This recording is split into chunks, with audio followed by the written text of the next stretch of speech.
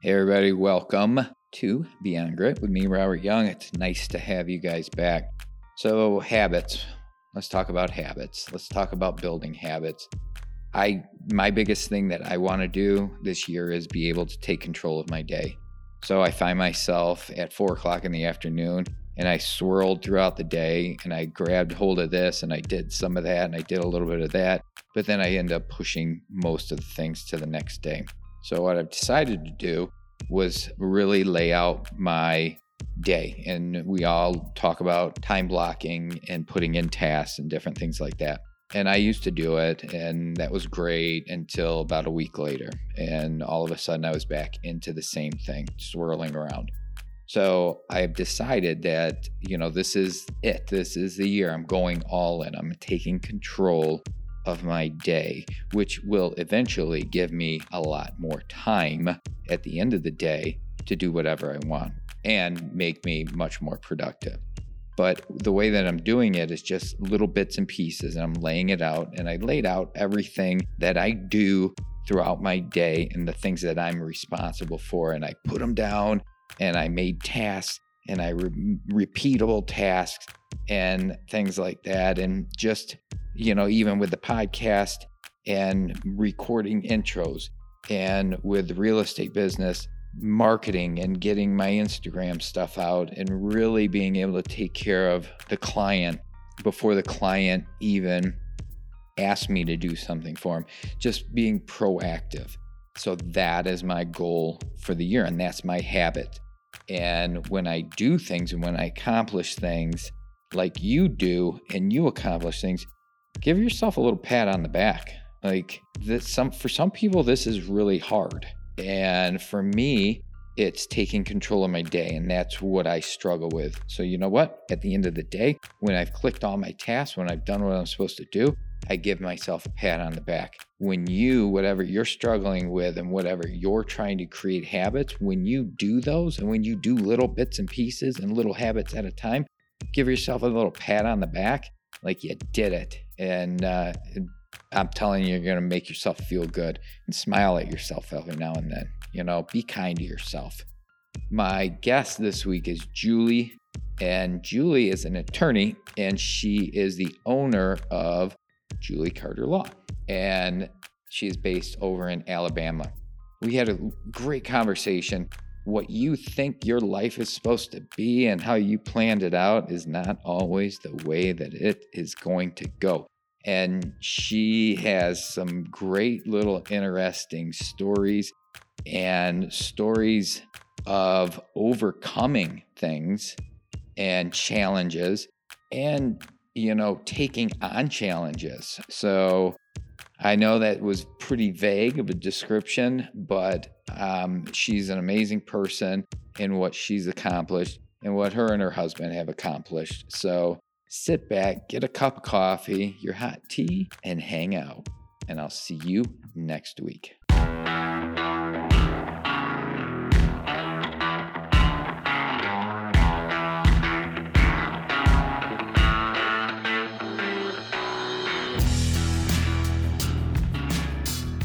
Julie, how are you? Doing great. How are you? Good. I'm good. I appreciate you coming on the show and sitting down for a little bit today and chat about your life. Thanks for having me. It's good to be here. So tell me a little bit about yourself and what you're doing currently. So I'm an attorney from Alabama, and I'm a parent. I'm a spouse, and I practice mainly education rights, disability rights law, and a little bit of smattering of other things, some real estate law and that kind of thing that comes from my previous lawyer life. But okay, I started my own firm, and the majority of my practice is now in the education and disability rights world. How long have you had your own firm? About 1.5 years. Yeah, I thought it was pretty new. Yeah. And we'll get into that, and we'll get into the stepping away from the big firm and moving on to your firm and why you did that. So you're in Alabama. Have you born and raised in Alabama? Born and raised. I am about maybe 20 minutes from where I grew up, and 10 minutes from the hospital where I was born. So Yeah, not too far. Stayed put. So I've been around, but I came back. Yeah. Where'd you go to school? So I did undergrad and grad school at Auburn Okay. and here in Alabama. And then eventually found my way to law school at Tulane in New Orleans. When I was getting my grad degree, I studied in Spain, spent a summer in Ecuador, and I even taught school at a boarding school in Pennsylvania for a little bit, for a year. Okay. So I've been a few other places and came back home. My daughter, she did a couple study abroad programs in Spain. And then my son is actually looking to do a study abroad in Italy. Ooh, So nice. I think those are just great things for people to experience, especially when you're younger. Oh, yeah. I'm Yeah. so glad I did it. Oh, I bet. Just different cultures and things like that. Now, did you come from a big family? Do you have any siblings? I do come from a big family. I grew up Catholic in the South, in the middle of the Bible Belt, Mm, which Catholics have the Bible, but it's still pretty countercultural as far as yeah. some parts of Alabama can go. I grew up with a pretty big family. I'm one of 3 kids. I'm in the middle. Okay. I have an older brother who's 5 years older than me, and his sister's 21 months younger. We're pretty close. And I have enough cousins and aunts and uncles to, fill in the entire church if we wanted to at the Catholic Church in my smaller hometown. My grandparents actually started the Catholic Church in the town that I grew up in. So, Wow. yeah. Did the whole family pretty much stay put there in Alabama, in that area? Yeah, I think I may be one of the ones that has gone away the most, actually. Most people still live within a That's drive. That's pretty cool. It's nice having your family close by. It is. We're pretty tight knit, it turns out. Good. So when you were growing up, did you always want to be an attorney? Was that like your goal, or did you have something else on the horizon? So I think I probably are always at some point knew I was going to be an attorney. I mean, when I was a kid, people were like, "Are you going to be an attorney like your dad?" I have an analytical brain. I'm great at getting people to do what I want and just sort of leading them there slowly or quickly. It's always been sort of what I'm good at. I think I inherited it, but What? I resisted it for a while. As a little kid, I wanted to be a marine biologist and then a teacher and who knows what else you want to be. I thought maybe I would do nonprofit for a while, work in nonprofit and do community development. Mostly I knew I wanted to help children somehow once I had kind of come into my own. I went to undergrad intending to major in international business because, business. Then I majored in philosophy as well because that's what I actually wanted to study. Yeah. When I concentrated my international business major, I was really just taking the Spanish classes. And so I went to go see my advisor in liberal arts, and she said, "Hey, you could graduate a semester early if you've moved out of the business school." And I ran over to the business school and I was like, "Bye." And so I ended up with a double major in philosophy and Spanish and eventually made it to law school. Yeah. It's so funny how that philosophy will grab people and they're like, "Whoa, I really like that." And that's pretty interesting. It grabs people's attention. I think just Yeah. because it's so unique and so cool in the way that you can look at it and relate to it and understand it.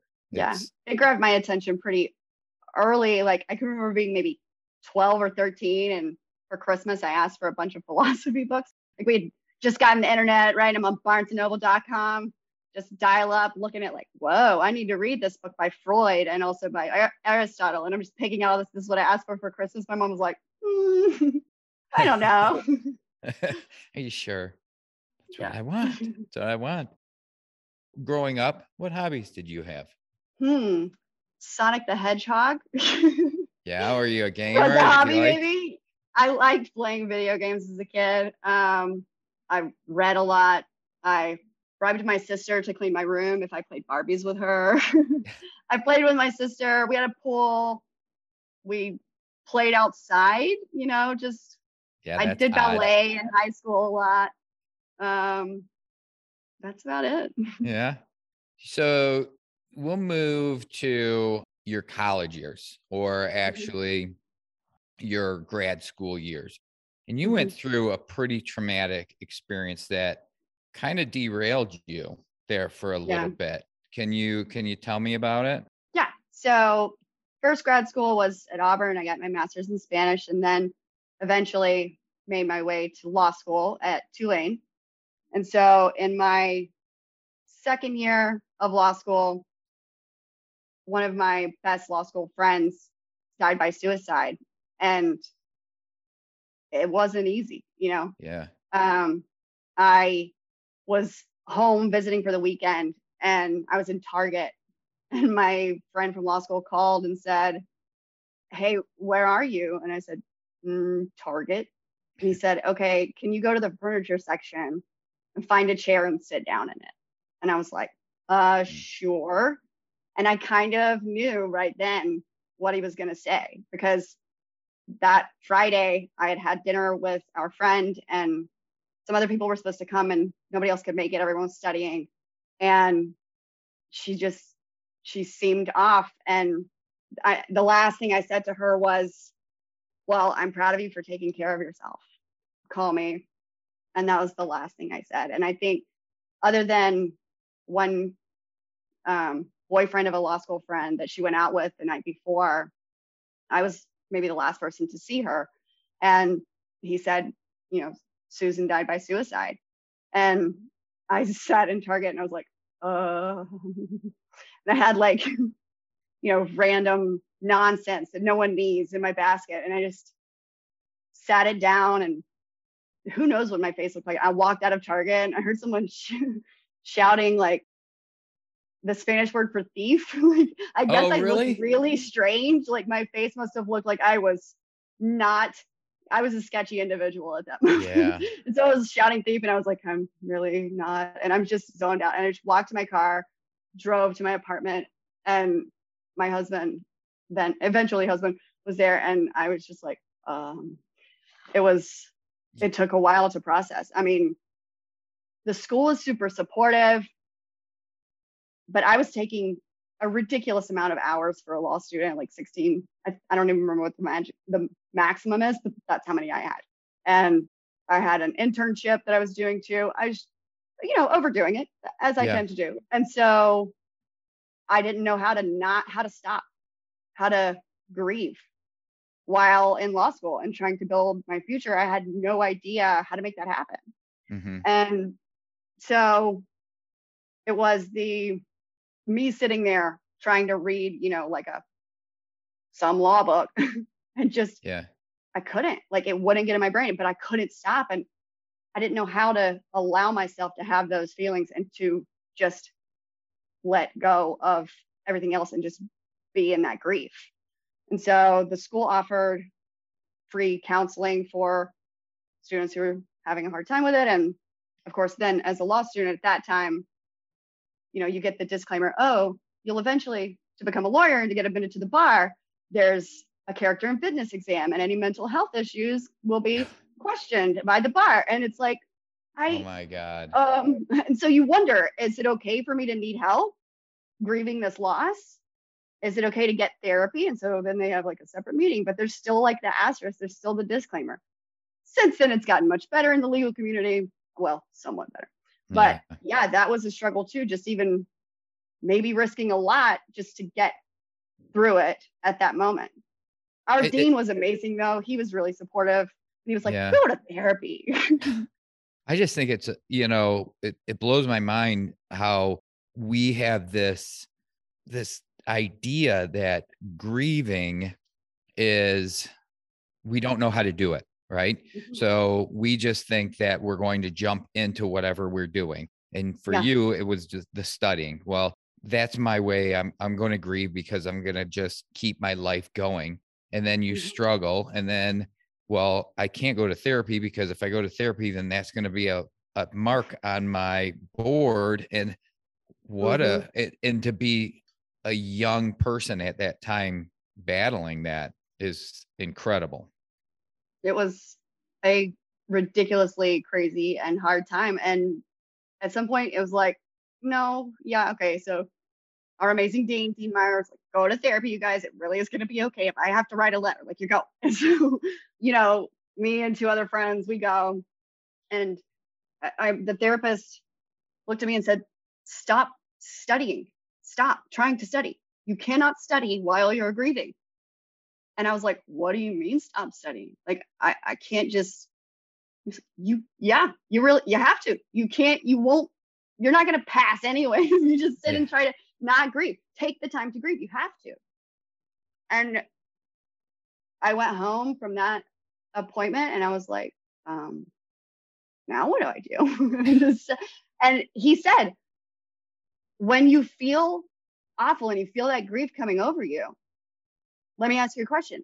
Has any feeling you've ever had lasted forever? And I said, well, I mean, no. Yeah. He's like, this won't last forever either. Let yourself feel this grief. And I was like, oh, crap. Right. And so I go home and I sat at my desk, didn't open my book, and I just cried. And I cried for a while. I watched 30 Rock on repeat. I think I watched all, however many seasons there are, probably 5 times in a row. Just keep making me laugh. Tracy Morgan, just like, make this happen. And Tina Fey. And I'm just crying and watching 30 Rock and eating Pop-Tarts and surviving and finding a way to be okay. Did you blame yourself for what happened? Did you think that you could have done something differently or saw any signs? Was that part of this? I mean, yeah, I think it was. Like, there was some heaviness of, well, no one else came. No one else knew. I didn't recognize it. I didn't know. I told her I was proud of her. Ugh. Right? Yeah. And I remember her just looking at me and being like, haha, okay. And she just left and walked off to her apartment, and that was it. And in law school, you're working so hard, and there needs to be a way, I get, to connect with people and say something like, no, everybody had some story or some, oh yeah, I didn't see that. That when we shared it with each other, we're like, wow. But ultimately we couldn't have seen it individually. We couldn't have. If we had all had all of that information, like if we had known that, Elliot saw that she had a gun, that I talked to her and she had called us all together to have what was apparently supposed to be like a last dinner together. If we had known all of these little things along the way, then maybe we could have done something. But ultimately, it's hard. There was some guilt. It's hard to look back. Yeah. So much. There was anger. Like, why did you do this? But at some point you understand this is depression. This is suicide. It lies to you. I know you always want to say, what could I have done? And sometimes there really isn't anything, to do, especially in the moment. And like you said, you're taking all these credit hours and you're doing this and everybody's working very hard. And a lot of times you don't see it in somebody else. But that affected your grades too. And I mean, you were clerking at a law firm and they had a pretty strict rule on your grades, right? How did that happen? You weren't allowed to go back there. Right. So I had spent 2 summers there, and at the end of the summer, they make a decision. They take you out to lunch. And usually, if things have gone well, then at that lunch, you get the, hey, you're hired, see you when you're done with school. And then, but I got so your grades have fallen below the standards that we require as a firm. So for Tulane, you have to be in the top 20%. At the time you did. I think actually they changed the policy. You're welcome, future people. But you had to be in the top 20%. And I was in like the 21.4%.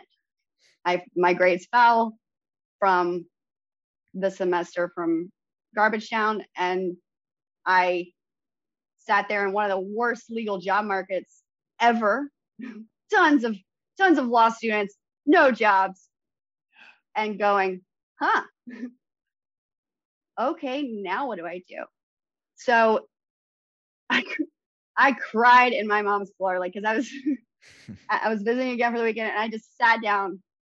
Ever since I was a kid, there was this rug in our kitchen. And whenever I was just like, oh, she called it the wailing rug. Like I just pitched one right there on that rug if I needed to. And so I just sat in the floor, like, oh, just feeling my feelings. And I was like, what am I going to do? I need a job. Now, yes, my dad's a lawyer. My brother's a lawyer. They had a law firm. I didn't want to work with them. I wanted to do something else. Took it on your own. And so I had no idea where to go from there. But I knew, you know what? I will be in the top 20%. I don't care what I do after this, but I'm going to be in the top 20% because this is not about to be what stops me. Mm-hmm. That's not fair, and it's absurd, and it's not who I am. So after your cry, you were like, I'm done with this. This is the point that I get things back under control, correct? Yeah. I stood up and I was like, okay, watch me then. And so I signed up for classes for that last semester. And I knew from where I was after all of that, there was not going to be any try harder. No, try differently. And so I talked to people who had recently graduated, other 3Ls, and I found out, like which classes are the easy A's, which classes are going to have fewer people in them so that they won't be on the curve. So you might get an A more likely, so that if you earn an A, you're not going to be bumped down because of the curve. Which classes are pass fail, and did the math to figure out which ones I needed to do really well in. Took some adjunct professor classes, that kind of thing. Mm-hmm. And I ended up just nailing it that semester, but strategically. For the first time ever, I was in New Orleans. I never went to Jazz Fest because it was always in the middle of exams. But that year, I read about conflicts of law sitting there watching fish at Jazz Fest because I was going to do what brought me joy and work in hard but different. And I did. And after that, I was so nervous to email the firm and say, you know what? You told me no, and or you told me maybe and also no, but it sounded like for sure no. But I wanted them to know I did this. I could have done it. I said I would do it, and I did it. And so I sent an email. I was like, hey, just wanted to let you know my grades have come back up, top 20%. Have a lovely day. And I heard back within, 12 hours or so, we'd like to offer you a job. And I was like, wow. And since then I had one other offer from a firm in New Orleans, but it was a different type of practice. So it was such a cool opportunity, but it was like you build your own, hey, after 2 weeks, you're going to be a trial by yourself. Enjoy that. It kind of like, I wasn't sure I was ready to jump into that situation, but it was such a cool stay in New Orleans. The guy said, so when he gave me the offer, he said, so put that in your gumbo pot for a minute and stir it up and get back to me. Like, that is the most New Orleans thing I've ever heard about a job offer. Put that in your gumbo pot and let it stew. And I did.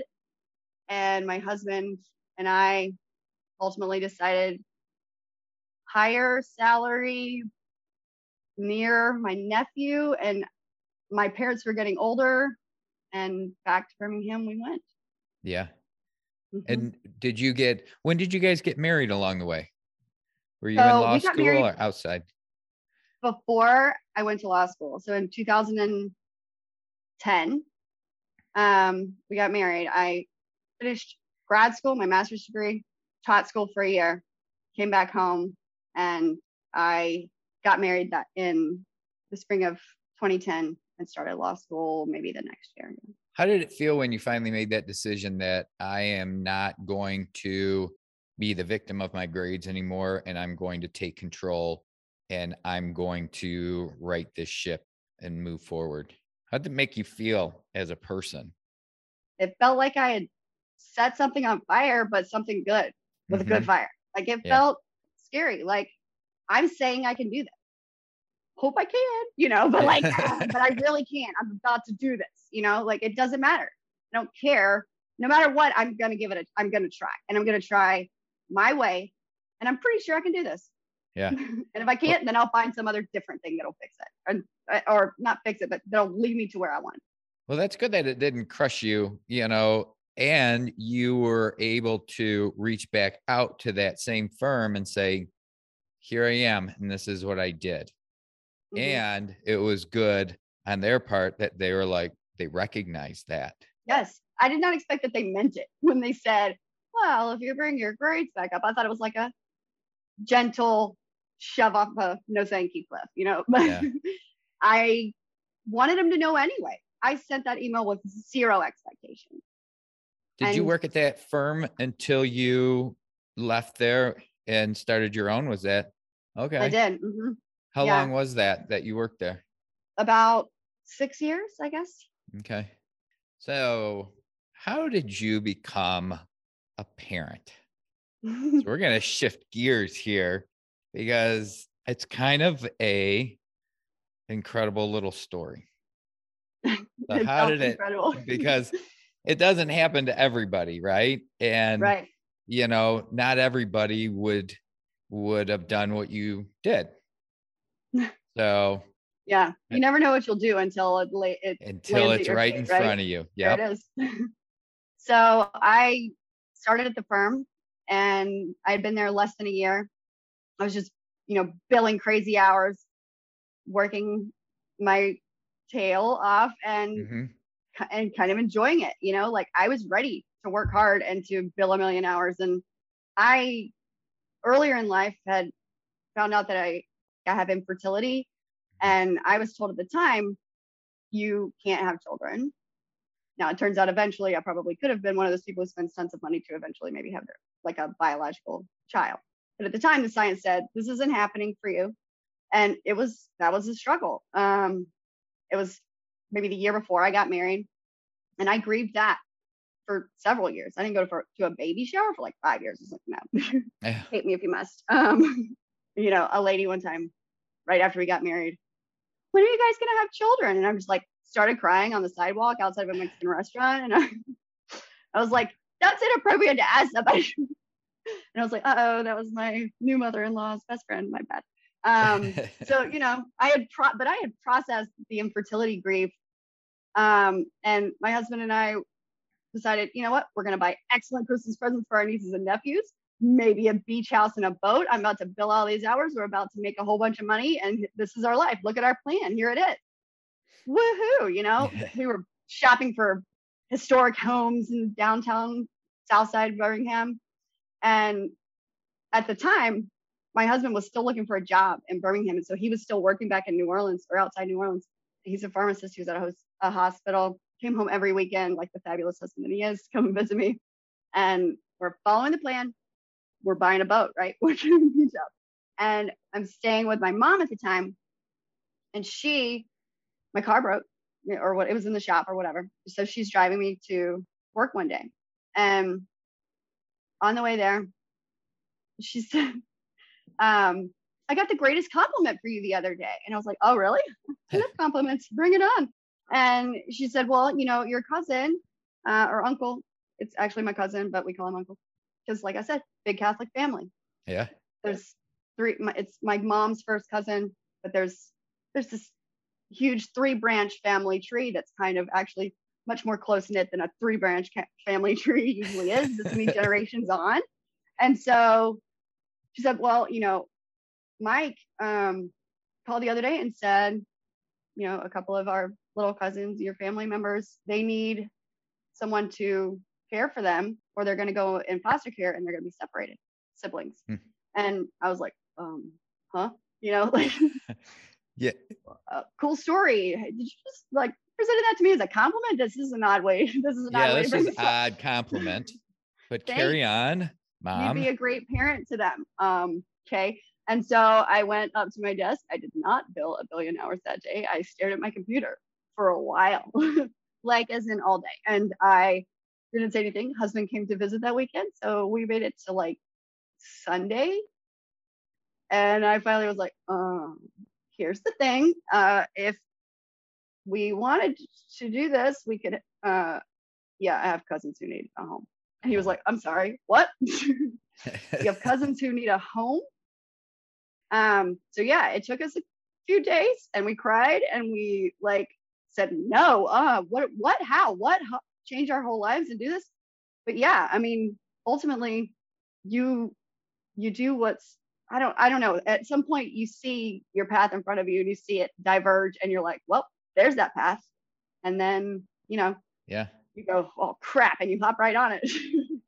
It's funny And how sometimes it does take a second because you start running through all those emotions and you're like, absolutely not. We have a plan.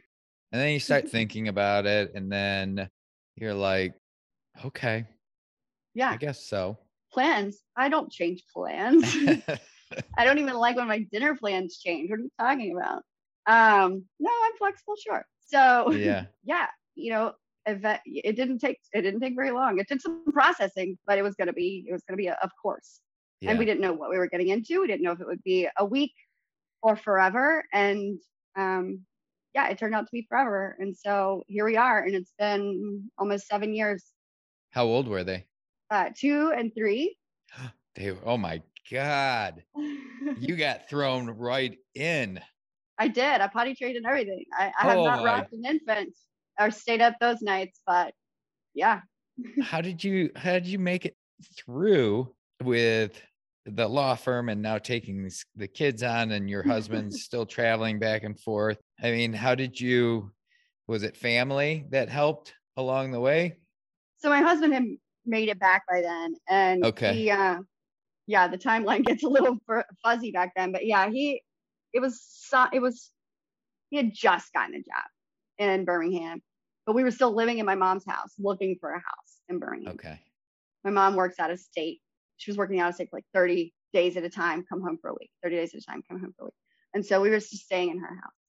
And so we started cleaning up all my mom's stuff to get this little my mom's house ready for 2 kids. And we like cleaned out our guest bedroom. We slept in my mom's bedroom and went and bought some Target bedding and got a couple of beds from Overstock, and balancing that with trying to be a full-time bill a million hours attorney was, I mean, utter nonsense. But somehow I did it for a while. I have no idea how. Yeah, family was supportive, but at some point, like you get 2 kids who have, a history of trauma, who've been separated from their family, who are going through so much. And, I had a psychiatrist recommend that I read the book 1-2-3 Magic Parenting, which is basically like you count to 3 and you put the kid in timeout for like however many minutes old they are. Well, guess what? You have a kid who has been through care, who has separation from their primary Yeah. parents, who has been through more than so many adults can even fathom. You kind of don't stick them in a spot by themselves to process their own feelings. That doesn't work super well. And so I started learning a whole lot about parenting in the evenings after building the trying to build the hours. And eventually that path sort of brought me to where I am now. What do I actually do instead of count to 3 and try to send a 2-year-old to cry by himself Yeah, in by timeout? themselves. Yeah, my dog at the time, my old dog sat down by my 2-year-old, who was now, I didn't have the heart to actually send him to timeout like far away from me. He was like pretty close.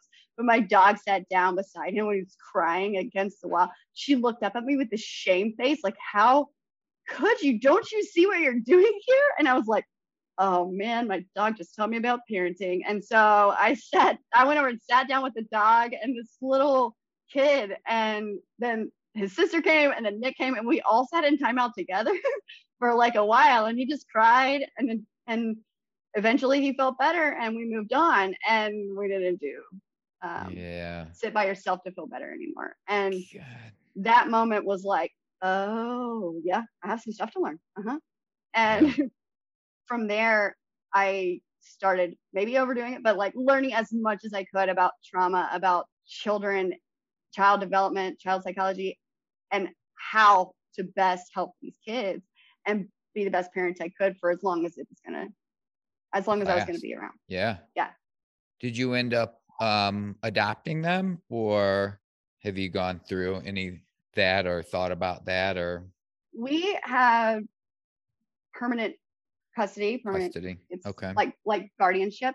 Both of their biological parents have died since then. Okay. So I've also read a lot in the adoption community and adult adoptees about adoption and about how adoption is trauma. And so we decided ultimately to let them decide whether they Mhm. want to be like fully adopted once they're a little older. And we talked about it with them, and they're like, okay, I understand the difference, I think, but yeah, we don't know. And so eventually maybe they'll decide they want to be fully adopted, but ultimately it's just a legal Yeah. terminology at this point.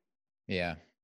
That's that there is an amazing little story of what you guys did and what you went through and what you had to learn, and putting yourself in there, and really understanding, like you said, it wasn't a normal parenting situation where you had, you know, a 2-year-old that you raised and you put in timeout or whatever you do. You've got these kids that are not with their biological parents anymore, and now they're with you, and now you're trying to bridge that gap of being like, hey, welcoming, but then still like, well, now I've got a parent too, and figuring out how to do that. And that's pretty incredible.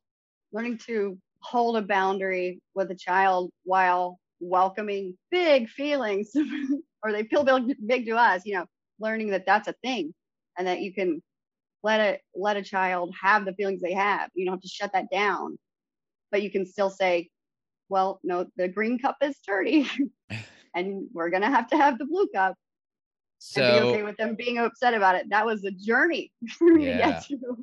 Oh. So how did that lead? So that kind of, this experience, if I kind of understand your story, kind of led you to where you are now, right? Right. Yeah. And what was the final thing that said, hey, I can do this, I'm ready to go? COVID, I think so. Quarantine, COVID, being at home with 2 kids who have, you know, their own difficulties.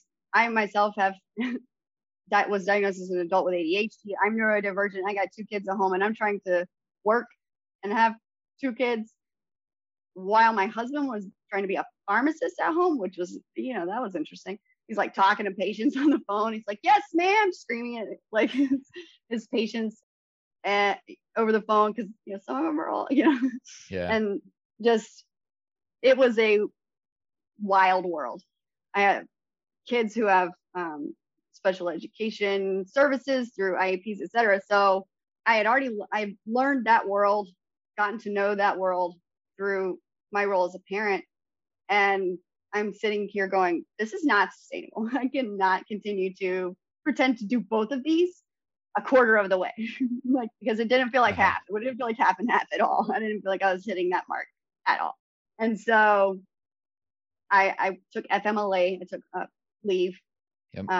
Great firm, paid leave, but you can only take paid leave for so long. And COVID was a while, you guys. We're still here. And so after many months, I had actually other parents who were sort of asking me questions like, our children are at home, they're supposed to be receiving services, what do we do? And I'm like, this is not what I do. And I have rules at a firm where I cannot give you legal advice. But ultimately, I realized there was something. I'm on this leave, I'm not doing a whole bunch of real estate related law at that time. Like, this is what I really care about. This is where my passion lies. This is something I can do. I've been there. I understand it. I'm good at it, and people need it. And this is what I want to do. All along, I had been aiming at something to help children, you know, since I thought even I was going to do nonprofit work, right, and not go to law school. And here it is, sitting right in front of me, and COVID threw it in my lap. And I was like, you know what? I've felt this kind of coming for a while, but it's time. It's time to go. It's time. I can do this. I'm ready to take this leap. I'm ready to be vulnerable and scared and believe in myself and try on my own to make a law firm out of nothing and to build it from scratch and find a way that I can help parents who feel lost and kids who are lost at school get found again. That's a pretty big why. Yeah. Right? That's a pretty big, why do I want to do this? Why am I here? And this is my why. And there's a lot of people that went through COVID that kind of shut them down from what they were doing day in, day out, and made them sit back and realize that I don't want to be in this anymore. This is what I really want to do. And off they went into that area or that arena, kind of like yours. Like, wow, it gave you guys time to kind of sit and take a breather for a second and then go like, you know what? This is what I want to do. Yeah. As scary as it is. Scary can be okay. And it can be necessary. And it can be what makes life so much better and so much more fulfilling. But man, is it scary. Yeah. And you've been at it for a little over a year. Things going good? Yeah, they're going well. I mean, who knows what going well means, but yeah, I have clients and I'm helping people and I'm doing something that matters to me and it seems to matter to them too. It's been quite a journey. I've learned to build a website and, hey, guess what? You have to pay quarterly taxes. Who knew as a business? I didn't know that. There's a lot to learn as a business owner and, you learn it as you go. I wrote a little line of code once. I built my own website. God. I had no idea what I'm doing. I just copied and pasted it, but it worked. I know. I was talking to my wife about that yesterday. As being a realtor here in North Carolina, you are your everything. You're your accountant. You're you're doing your taxes and all your paperwork. You're marketing yourself, and then you got to find time in between to do all the business. And it's a lot of stuff. But people do it, and eventually you're going to grow and grow and then hire people to do different things. But it's a good little spot to be in. Yeah, to learn. Yeah. So I've gotten help with some of the things, but at first, I had a few, I had two clients, when I started. One was pro bono. So, it is what it is. You build it from there, but you get to learn marketing. And I started an Instagram account, and that's where things have grown a lot. I started an Instagram account. I did like a trauma-informed Tuesday and all of these posts that focus on helping kids with trauma, helping kids with disabilities, and helping them in a different way. Because don't try harder, try different. And some of that really resonated, and that's where a lot of the growth has come from, which I didn't necessarily anticipate actually working. But so far it's been pretty great. The social media is a good and a bad all wrapped into one, but it's so far reaching. And so where do you see yourself in 5 years, 10 years? Continuing to take it one day at a time, I think, and 1 month at a time, and one offshoot path at a time, and do what I can. I don't plan on shutting the firm down or moving anywhere else. I don't know if it's even hopefully. I'm at a point where I take it as it comes and I do what feels right. And right now this is right. And it took a while to get to maybe what if life is not a destination? What if it's not I'm going to go become a partner and then continue to work really, really hard at a law firm to make way too much money and pay way too much to send my kids to a way too fancy school? Like, what if that's not what I'm aiming for? So what am I aiming for?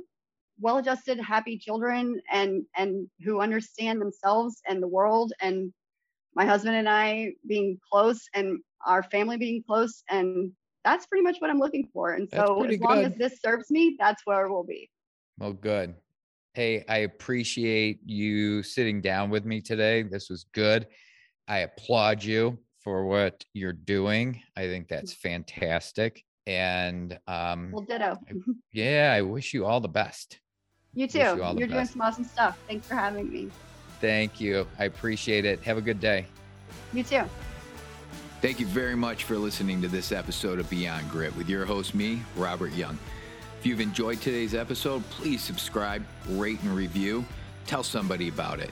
You can find this podcast on all major podcast platforms, and be sure to tune in every Wednesday for another exciting success story of somebody going beyond grit. Until then, take care.